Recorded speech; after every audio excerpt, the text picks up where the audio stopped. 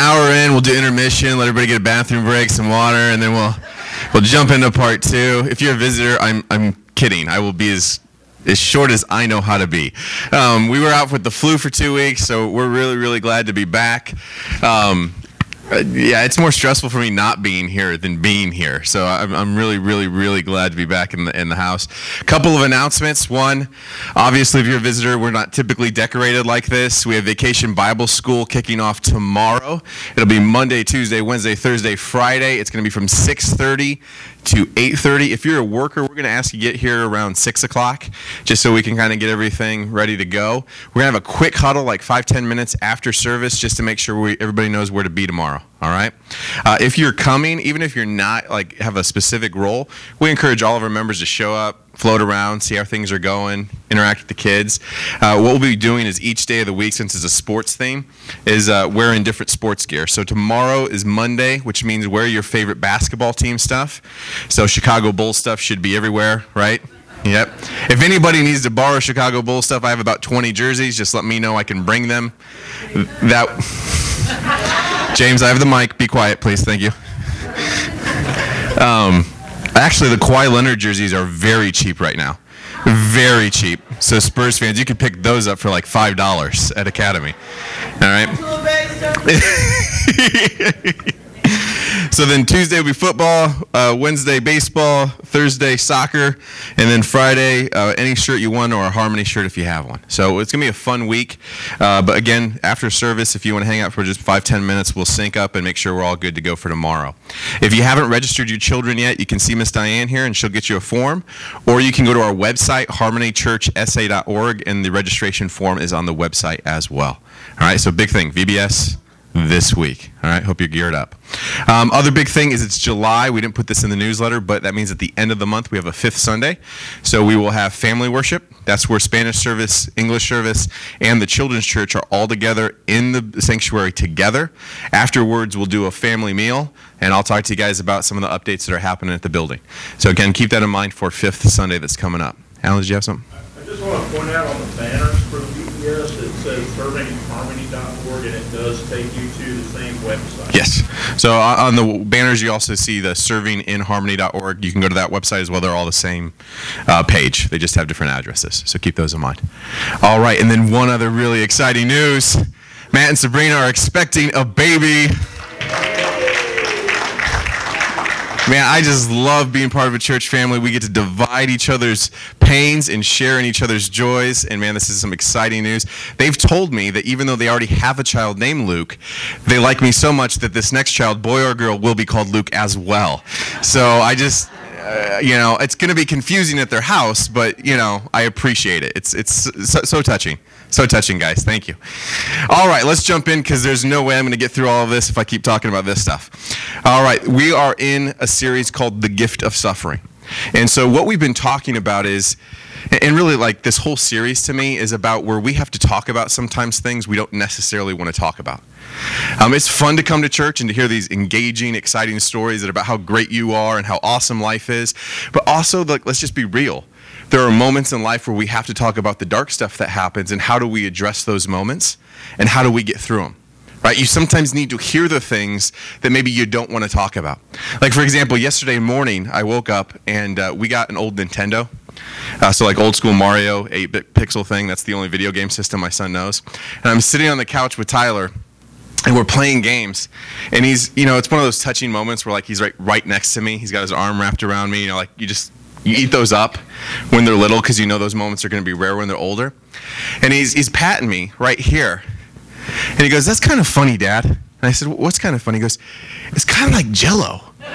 He's like, it's kind of hard, but not really. And I'm like, "Thanks, buddy. Thanks so much for that. I guess Daddy needs to work out," right? I mean, it's these things that are real. We try to ignore them, but sometimes they just need to be shared with us, unvarnished, so that we get right. And so as we talk about suffering, I want to kind of set the table for you that we remember what God's word instructs us about times of suffering. And so we've had these 3 verses that we call the keys to the series. And so with the keys to the series, these are kind of the 3 verses I hope you cherish. You put them into your heart, you put them in your mind, and these get kind of set in your toolbox so that when you're going through moments in suffering in life, you'll pull these truths back out and they will help you give the right framework, the right lens to see the moments you're going through.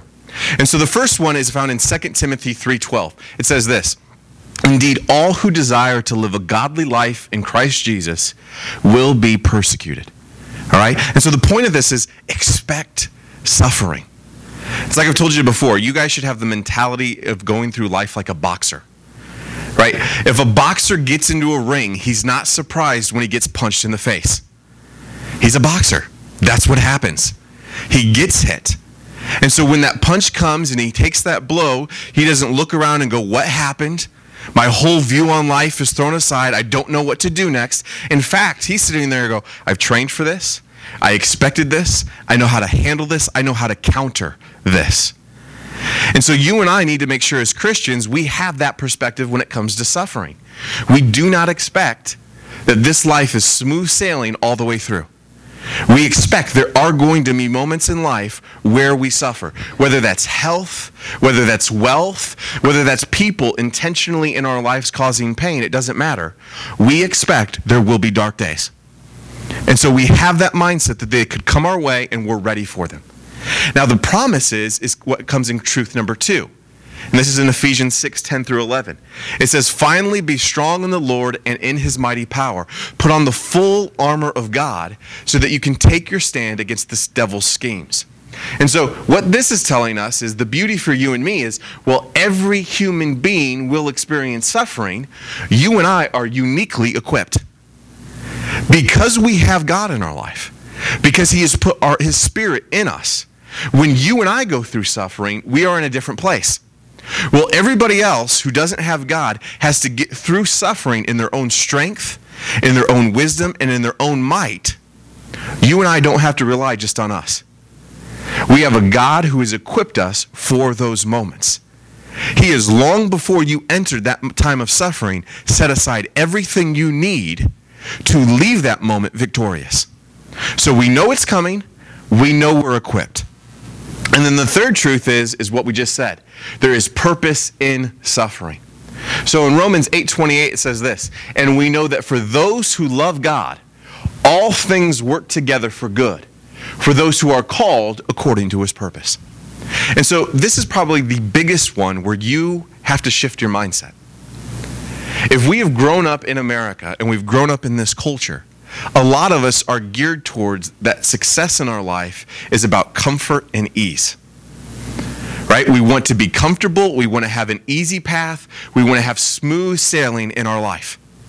Well, if you are a person that is motivated by having comfort and ease in your life, then suffering is the worst thing in the world for you.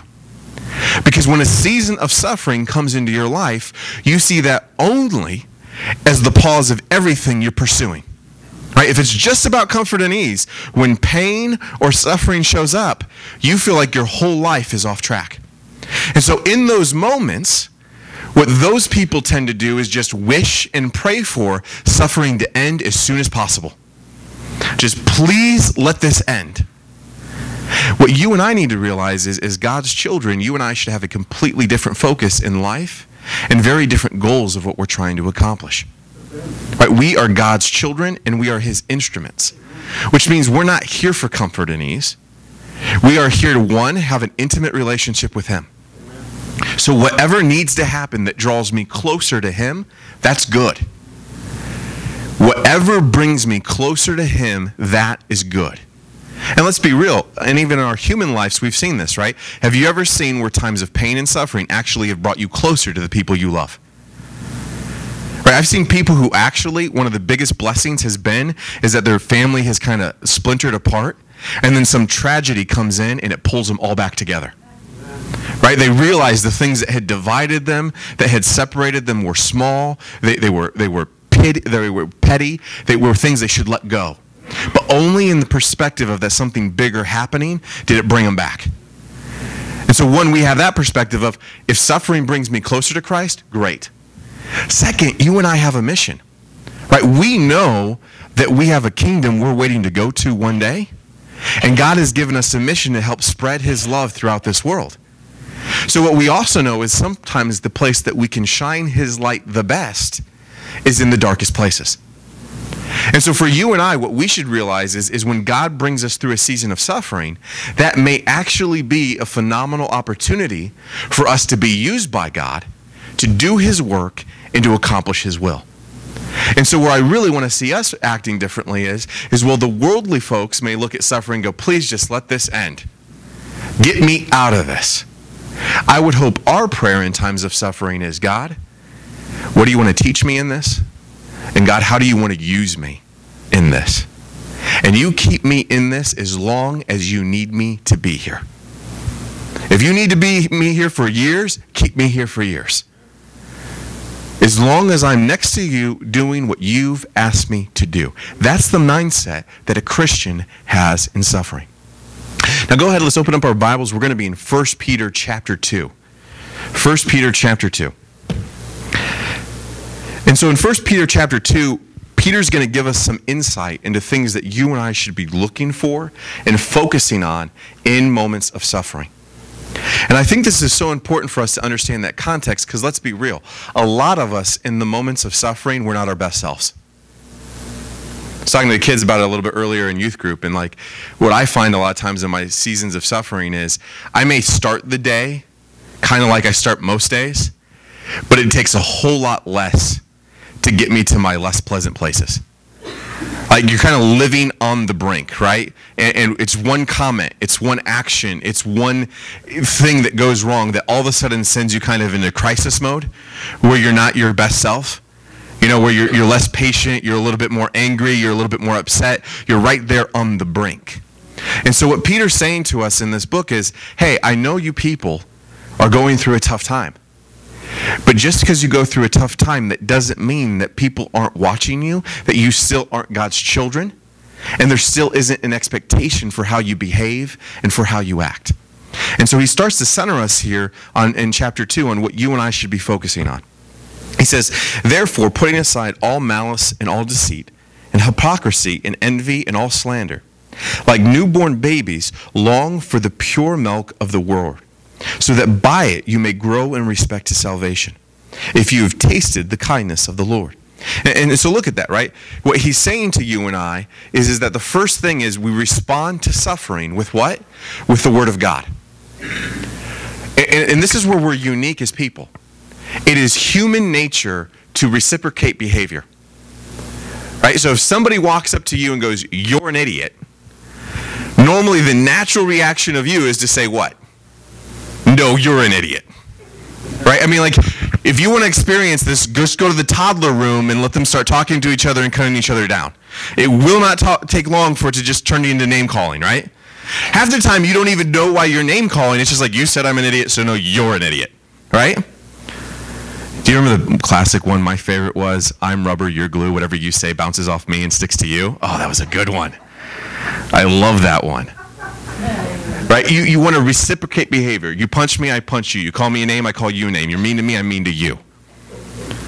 And what Christ is saying is, hey, in times of suffering, because you're in pain and hurt, the natural reaction of most of us is to cause pain and hurt in others. Like, let's just be real. Like, have you ever had those moments where you're in pain and hurt and you see somebody happy and they're just so annoying? Like, you're miserable and they're just walking around like life is amazing and you just kind of want to wreck it. You're like, really? Really? Let's talk about life, all right? There's this natural desire in us to often bring people down to where we are. And what Christ is saying is, guys, in times of suffering, that's not what we do. I know that this envy will be there. I know that you might have a desire to be deceitful. I know you might have a desire to act the way that you've been treated. Don't. And I think it's beautiful that he says that, right? We're human. It's not like God's sitting here going, no, I don't expect you to be tempted by that. No, God goes, like, you're real. This comes your way. You're going to want to do this, but don't. Instead, what I want you to do is in these moments, instead of acting like the world, you need to hunger for God's word. And I love it. He says, like newborn babies, long for the pure milk of the word so that it may grow in respect to salvation because you've tasted the kindness of the Lord. So here's what he's saying. If you and I have ever seen God, If we have seen the beauty of Christ, what it should create in us is a desire to be in his presence more and more. Have you ever had those moments in your life where like you experience something new and you may not fully understand it or get it, but you're like, I want more of that. I don't know how to get there necessarily, but what I just experienced, I want more of that. I need more of that. That's what he's saying your desire for the word should be. And this, to be honest, is what's concerning for a lot of pastors and for a lot of churches today is modern American Christians are just really bad at using the Bible.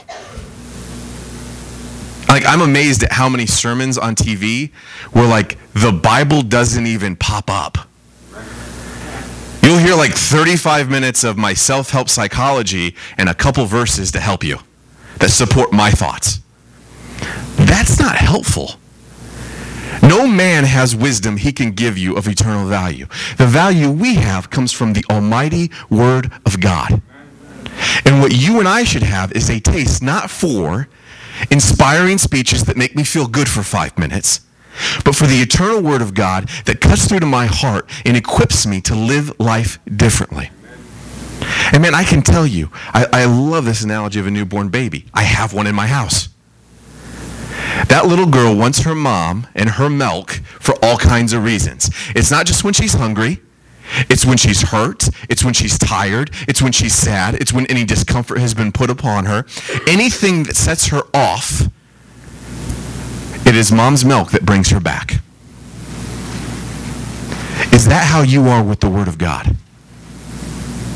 Is that how you are where you wake up in the morning and you need that word? You will get that word. You will spend time in that word. I'll be honest, I think sometimes in times of suffering, we actually go less to the word. Right? I'm stressed, I'm busy, I'm tired, I've had so much going on. I just don't have time today. I just don't have time. That is Satan keeping you away from the solution of your problems. That is him knowing that where you should go to solve your problems, he wants to keep you away from it as much as he can. You got to hunger for that word. You put off the behaviors of the world and you dive in to the Word of God. That's what he's telling us we need to do here. And it's important. Scripture backs this up. Look at Psalm 119. It says, your word is a lamp to my feet and a light to my path. Brothers and sisters, if we're in a dark valley, what do we need? We need that light. In times of suffering and pain, often the problem for you and me is we can't see very far. Right? Like if we knew, like I only got to make it through this for another 2 days. Man, if I only got to make this for another week. That would help a lot of us get through those things, but we can't see. All we know is right now I'm enveloped in suffering and pain, and I don't know what it will end. God says it is his word that is like your light in that moment. It gives you comfort. It helps you see. It gives you hope that you can keep taking steps forward. Kind of reminds me, like, if you've ever been at middle of the night and the electricity goes out, like you can't even walk around your own house without running into stuff. So what do you end up doing? Nothing. You just sit there because you don't want to run into stuff. When you can't see, it shuts you down, but it is the Word of God that is your light that helps you keep moving forward. Not only that, but look at what it says here in Hebrews 4. It says, for the Word of God is living and active, sharper than any two-edged sword, piercing to the division of soul and of spirit, of joints and of marrow, and discerning the thoughts and intentions of the heart. So not only does the Word help me see, but really what this does is it cuts through the junk. Because let's be real, who do you lie to the most in your life? Yourself. You lie to yourself about your motives. You lie to yourself about your justifications. You lie to yourself about what you really want to achieve. I mean, have you ever done this? Have you ever not prayed to God about something because you actually don't want to know what he's going to say? Or you actually already know what he's going to say, but you think like if you don't talk to him about it, then you can be like, well, I could plead ignorance. The only problem is he's God, so he's heard that whole conversation in your head, so he knows the game plan. So it's not like you're going to get to heaven and be like, oh, I'd never talked to you about that. If I'd known God. He'd be like, I heard you planning that out. So for us, the Word is so important because what it does is it just cuts through all the junk and it shows you the truth. It shows you who you really are. It shows you what you're really going through. It shows you what you really need to do. And so what God's saying is, if you're in the dark valley alone and scared, you need the light and you need the sword. So get into my word. Get into it. And what I'll tell you guys is, to be honest, you need to be in it all the time, because here's why. You don't want to train for the game once the game starts. Right? Like, the wrong time to train for a marathon is when the gun goes off and it's time to start running. If the first jog you've gone for is the day of the marathon, you're not going to make it. You have had to been prepping for all that time so that when that season comes, you're like, I'm ready for this. You're not going to get warning that seasons of suffering are coming, which means you need to be prepping and training and building for them so that the day they show up unannounced, you go, I'm ready for this. I've been prepped for this. I know how to use the word, I understand its truth, and I'm ready to take it with me. All right, let's keep going through. Look at verse 4. And coming to him as to a living stone, which has been rejected by men, but is choice and precious in the sight of God. You also, as living stones, are being built up as a spiritual house for a holy priesthood, to offer spiritual sacrifices acceptable to God through Jesus Christ. For this contained in Scripture, behold, I lay in Zion a choice stone, a precious cornerstone, and he who believes in him will not be disappointed. This precious value then is for you who believe, but for those who disbelieve. The stone which the builders rejected, this became the very cornerstone, and a stone of stumbling and a rock of offense. For they stumble because they are disobedient to the word and to the doom which they were also appointed. Now listen to this, this is key. But you are a chosen race, a royal priesthood, a holy nation, a people for God's own possession, so that you may proclaim the excellencies of him who has called you out of darkness into his marvelous light. For you were once not a people, but now you are the people of God. You have not received mercy, but now you have received mercy. Beloved, I urge you, as aliens and strangers, to abstain from fleshly lusts which wage war against the soul.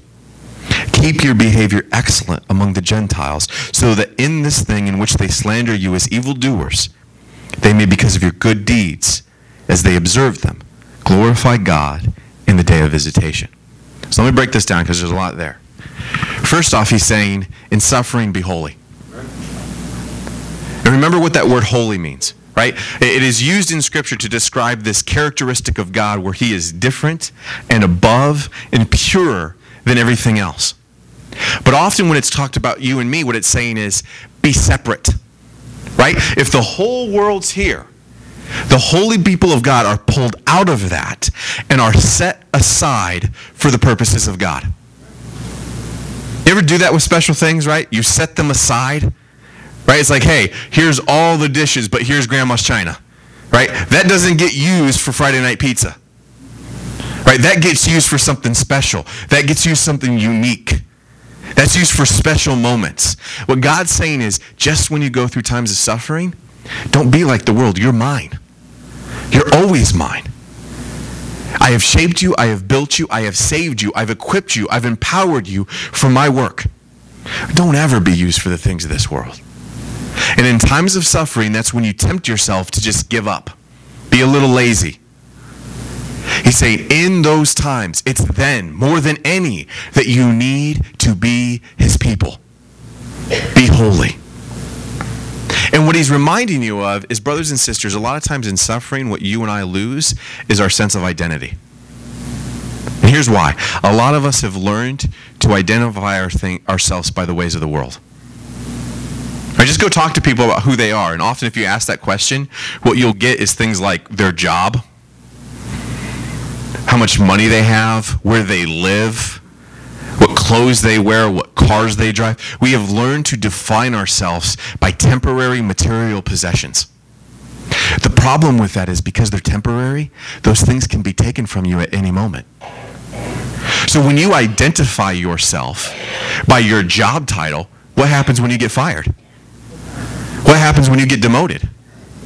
What happens when that department gets shelved and put away? Your whole identity was built in this one temporary thing, and now it's gone. Who are you? You don't know.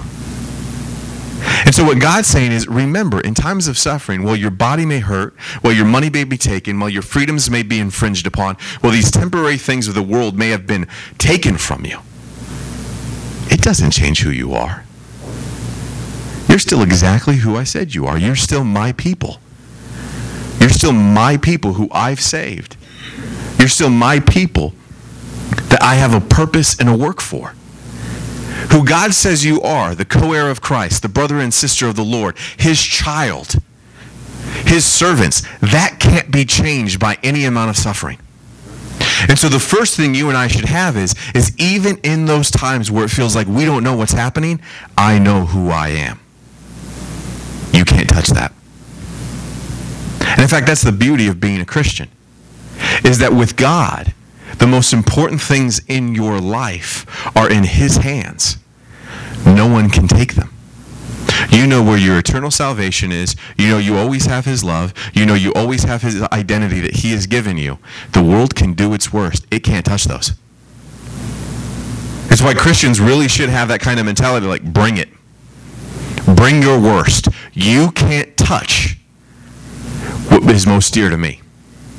And not because of who I am. Because my dad's taking care of it. It's like the ultimate little kid thing of like, your dad can't beat up my dad. It's just with us, we're actually truthful in that. Send anybody you want at him, he's not backing down. That's the mentality that we have to have. And so in suffering, because you have that identity and you know he's there, you still act like his children. You still act like his children. And in fact, I tell you guys, it's more important in those times of suffering. Like, let's be real. If you go to a nice party, everybody's happy. But when you go to the chemo center and somebody's happy, that stands out to you. Because there you're like, wait a minute, here, there's nothing from the environment that should make anybody happy. Why are you happy? Why are you joyous? It's those things that wake people up and actually give you the opportunity to be the light in darkness. Look what he says in 1 Corinthians chapter 3. He says, do you not know that you are God's temple and that God's Spirit dwells in you? If anyone destroys God's temple, God will destroy him. For God's temple is holy, and you are that temple. All right, so that whole speech he was given about the cornerstone, what he was saying is, guys, you're not alone in this. Christ, his son, was rejected. But it is upon that rejection of Christ that all of us have been built. So when we get rejected, when we get persecuted, when we go through suffering, it puts us in good company.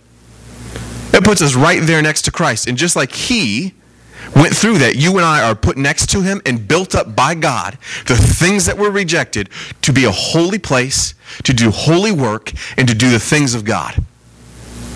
And so God's really challenging here the Corinthians, like, hey, remember who you are. And don't act like what you are can be broken by anything of man. You're God's, he built you, and he's not letting it crumble. There's a bold confidence he wants us to have in these moments. And look at Hebrews 12. Strive for peace with everyone and for the holiness without which no one will see the Lord. So there's two things about being holy and suffering. One is you reflect in that suffering the strength and power of God.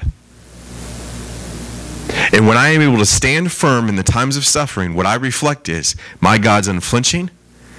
My God is unbelievably powerful. The second thing we do is in those moments, we help other people see God. And to be honest, that's our job. We're the body of Christ, right? That's what he says. He's the body of Christ. He has chosen the you and me's of this world to reflect him. And what he's saying is in these dark times, that's where you get the best opportunity to do that. It's why, in fact, he encourages us to be joyful in times of trial. Why? Because if my job is to help people see God, I may actually be able to do that better in times of suffering than in times of peace. And so I rejoice that I'm being given an opportunity to do what I've been called to do. So we start to see a framework, right? I'm in suffering, I stay in the Word, and that encourages me to what? Keep being holy. Third thing, Rise above those that cause the suffering. Look at verse 13. Submit yourselves for the Lord's sake to every human institution, whether to a king as the one in authority, or to governors as sent by him for the punishment of evildoers and the praise of those who do right. For such is the will of God, that by doing right you may silence the ignorance of foolish men. Act as free men, and do not use your freedom as a covering for evil, but use it as a bondslave to God. Honor all people. Love the brotherhood. Fear God. Honor the king. Servants, be submissive to your masters with all respect. Not only, listen to that, not only to those who are good and gentle, but also to those who are unreasonable. For this finds favor. If for the sake of conscience toward God a person bears up under sorrows when suffering unjustly, for what credit is there if when you sin and are harshly treated, you endure it with patience? But if when you do what is right and suffer for it, you patiently endure it, this finds favor with God. So a couple things he's saying there.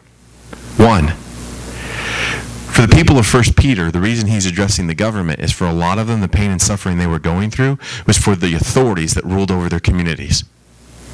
They were being persecuted by their government. And so notice that, right? Being persecuted by them, and what does he say? Still submit to them. Even though they're the ones bringing suffering, I want you to still submit to them. Why? Because you rise above the institutions of this world. I told you this before, right? Especially in this environment we're in today with politics, everybody acts like the whole world ends, whether you're Republican or Democrat.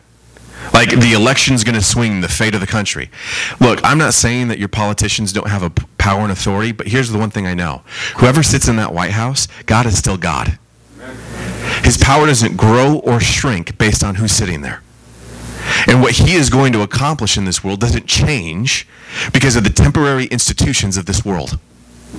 And so what Peter is saying to these folks is, don't get dragged down into the weeds. Rise above them and realize you serve a God who is above these things. Yes, he's given you freedom, but what he wants you to do with that freedom is use it to honor God, to love people, and to show people that there's a better and different way. And so what he saw was riling up in his people is that there was this urge to rebel, this urge to overthrow. And what he was saying is, look, I need you to believe that God put those people in power for his reasons and for his purposes. You may not see them, you may not understand them, but God is asking you to submit because you trust in him.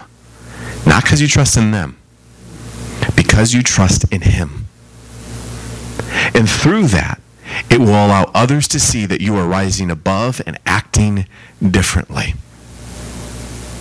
And so what I want you to see about this, brothers and sisters, is there is going to be the natural urge in your life when you are suffering and hurting, especially when that suffering and hurting is intentional. Right? Like it's one thing to say I got sick. Right? It's like one thing to say, hey, my company got shut down and I now have financial strife. It's another when people intentionally, with evil intent, select you and inflict pain upon you. And so what I want to make sure you're clear on is those two scenarios, while unbelievably different, God expects the exact same mentality. Right? Look at Christ. Christ's suffering was not, oh, hey, it's a bad world we live in. Christ's suffering was people with hate in their hearts went to murder him, torture him, and ruin his reputation. Even in those times of suffering, this is how we respond. God is calling you out of that to rise above it and to be different. And it's such an important thing for you and I to take to mind, because it's often in suffering that we justify not being different. Look at Luke chapter 6. It says, but I say to you who hear, love your enemies. Do good to those who hate you. Bless those who curse you. Pray for those who mistreat you. Whoever hits you on the cheek, offer him the other also. And whoever takes away your coat, do not withhold your shirt from him either. What was Jesus saying? Jesus was saying, be different than this world. What good is it if you love the people that love you? Everyone does that. That's not a strange love. The worst people in the world still love the people that love them. You want to wake people up? Love the people who hate you. Right. You want to wake the world up? Sit down at night and pray for good things to happen to the person that is causing you pain.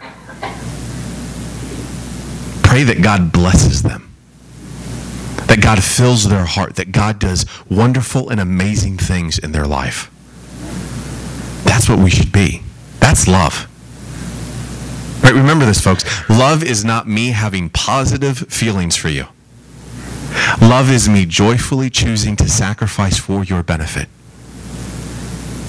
Let me say that again. Love is not me having good feelings about you. Love is me choosing to joyfully sacrifice for your benefit.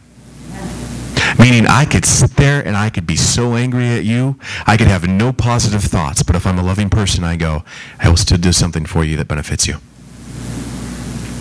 And what we need to realize in this, brothers and sisters, is what Christ is really getting to is power.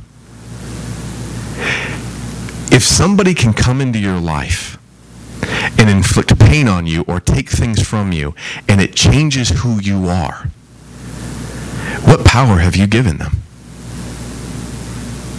You're allowing that person, through their actions, to dictate who you are. What Christ said is, you can't ever change me. You don't have that power. I am love. You can stab me, you can nail me to a cross, you can curse me, you can hurt my family, and you know what I'll still be? I'll still be love. You can do anything in this world that you want to do, and it won't change for a second that why I'm here is to love you. You aren't powerful enough to make me what I'm not. I'm not going to read the whole passage, but I'd encourage you to take some time this week to look through it. In Luke 23, you just see Christ on the cross acting in a way that has shaken the whole world. I mean, if you want to ask me why Christ is the most influential person in the history of mankind, it's because of what he did on that cross, not just from defeating death, but the way that he behaved shook the world to its core. Having been tortured, breathing his last breath, having been ridiculed and mocked, and at points of unbelievable exhaustion, you just go read the words of him on that cross. He looks at the people who have spent years trying to destroy him, who are overjoyed that he is dying in front of them, and says, Father, forgive them. They don't know what they do. You understand that? Like, that's not him after the fact, after he's been resurrected, after the pain is gone, going, you know what? Out of the moment, I now forgive you. I understand you didn't see things the right way. I pray for peace in your life. This is in the moment. Him looking at them going, Father, please forgive them. They don't understand. In the height of their disobedience, in the hottest flame of their hate, he looks at them and goes, I love you. And I pray that my Father forgives you. He looks at the criminal on the cross who had for hours been ridiculing him, and only in the last final moments of his life asked for mercy, and he goes, I promise you, you'll be with me in heaven today. While dying, still saving others. That's what God wants you and I to be. If he on that cross going through that pain can say those things, and we're his children, then we need to go through times of suffering looking like that. We need to go through times of suffering, not going, woe is me, but going, you know what? In this moment, God will power me, he will equip me, and I will continue to be his light and to be his love. Do not give power to this world or the people of this world to change who God has made you. You are his. You are his holy people. Don't let anything change that. When you have a power like that, it gives you a confidence to face anything this world throws your way. And I'm not telling you it will be easy, but there will be a peace in your heart that you know the most precious things can never be taken from you. Let's go to the Lord in prayer. Dear Heavenly Father, we thank you for your Son, Jesus Christ, for the love that he has given us each and every day, for the example that he set for us, Lord, in a life of unbelievable suffering. That even when the world throws its worst at you, You can still be a person of joy, of peace, of love, and hope. Father, I pray that you'll be with those in this family that are going through their seasons of suffering right now. I pray, Lord, that as they're in them, that they will hunger for your word, and that your word will be their light and will be their sword. I pray, Lord, that in the times of suffering, that they will still be holy, set aside from the world, reflecting you, God. And I pray, Father, they will rise above those that hurt them, knowing that, Father, they have a hope in eternity and a purpose even in the darkness to love you and to love others. Father, we trust you. We know that you bring all things to good and that you have perfect timing. And so our prayer, Lord, is in times of suffering that you will use us, that you will shape us, and that you will draw us closer to you. Father, I pray that for those in the room that don't yet know you, that, Lord, that they will just reach out to you. That they'll just pray to hear from you. Because I have complete confidence, Lord, that if a heart is open, you will speak to it. And once they've seen your goodness, they'll never want anything else. Father, we love you, and in the powerful, wonderful name of Jesus we pray. Amen. I'm going to ask Brother Joe to come forward. I'm going to ask Brother James to be in the back. And just if there's anything on your heart that you want to pray about with somebody, feel free to come up or go back. We will pray with you. And as always, if you don't feel comfortable coming up during service, seek us out afterwards. We'd love to talk with you, answer any questions you have, or pray with you if that's what you need. Maria?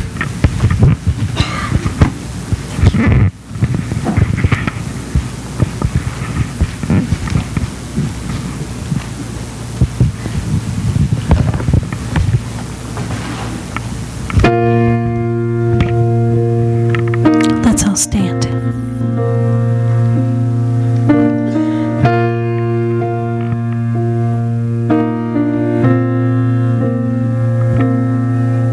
Amazing grace, how sweet the sound that saved a wretch like me.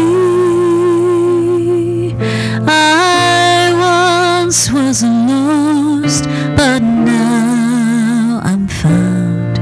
Was blind, but now I see. 'Twas grace that taught my heart to fear, and grace my fears relieved. How precious did that grace appear the hour I first believed. My chains are gone, I've been set free. My God, my Savior has ransomed me. And like a flood, His mercy reigns, unending love, amazing grace.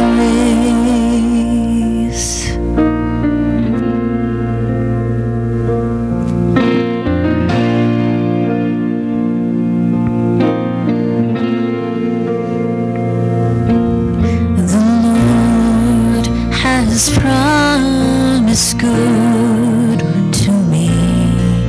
His word my hope secures. He will my shield and portion be, as long as life endures. My chains are gone, I've been set free. My God, my Savior has ransomed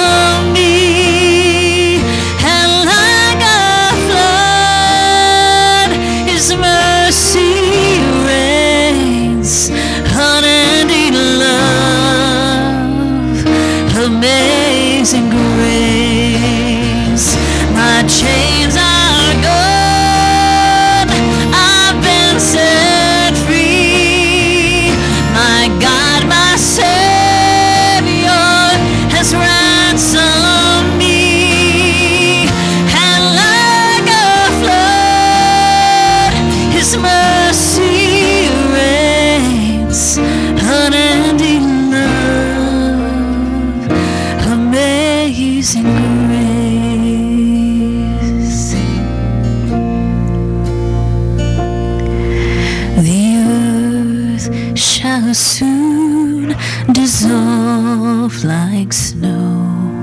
The sun forbear to shine,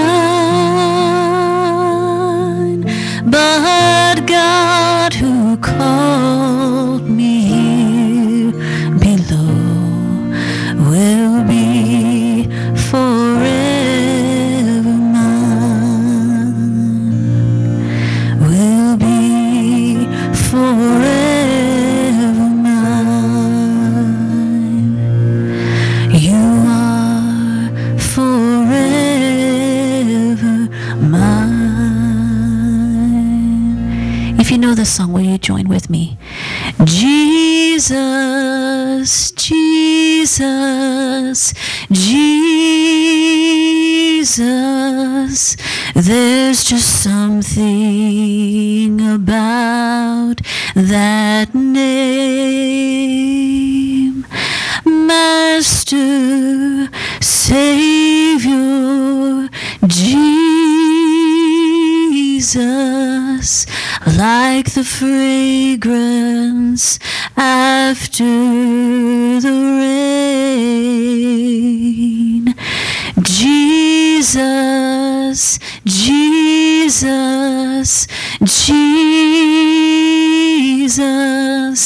let all heaven and earth proclaim. Kings and kingdoms will all pass away, but there's something about that name. And all God's people said? Amen. All right, so we're at intermission. Go get your water break and bathroom break. Come back for part 2 of the sermon. Hey, I didn't do bad. It's only 12:13. I've gone way longer than this on the days that I haven't even missed. So, yes, ma'am. My grandson is here, and he came home from Germany, from Germany to get married. And he got married, and he's here with his wife, and I want everybody to pray that he will go back to school. He'll be safe. Very well. Congratulations, Dane. Glad that you're here. Congratulations on the wedding. All right, so before we close, I'll wrap up with praying for them. I'm just going to remind you of a couple things. One, VBS this week. If you're going to help out, stay for about 5-10 minutes. We'll meet in the fellowship hall and just get on the same page. 2, you are God's children, and he has given you a spirit of power, of love, and of self-discipline. Use it. You have a mission, go out there. That's your mission field, right? You don't do church in here. You do it out there. Go make disciples that love God, love people, and follow Jesus. Let me pray for these newlyweds, and then we'll head on out. Dear Heavenly Father, we thank you, Lord. We thank you for bringing love to these two people. It's such a beautiful thing, Lord, to remember that marriage is something you created from the very beginning of time. You created it before sin corrupted this world. It is something we get to be part of that is just beautiful, pure, and awesome. Father, I pray that you'll be with these two, that you'll let the love for each other keep growing day in and day out. I pray, Father, that through that love they will also know what it is like to be loved by you and to be used by you. I pray, Father, that they'll have safe travel back to Germany. And I pray, Father, that you will just pave a path for them that leads to a life of fullness, of love, strength, and power. Father, thank you for letting us share in this joy. Thank you for what you've done in these two hearts. May you guide them and guard them. We love you, Father. In your Son's name we pray. Amen. Y'all have a great week.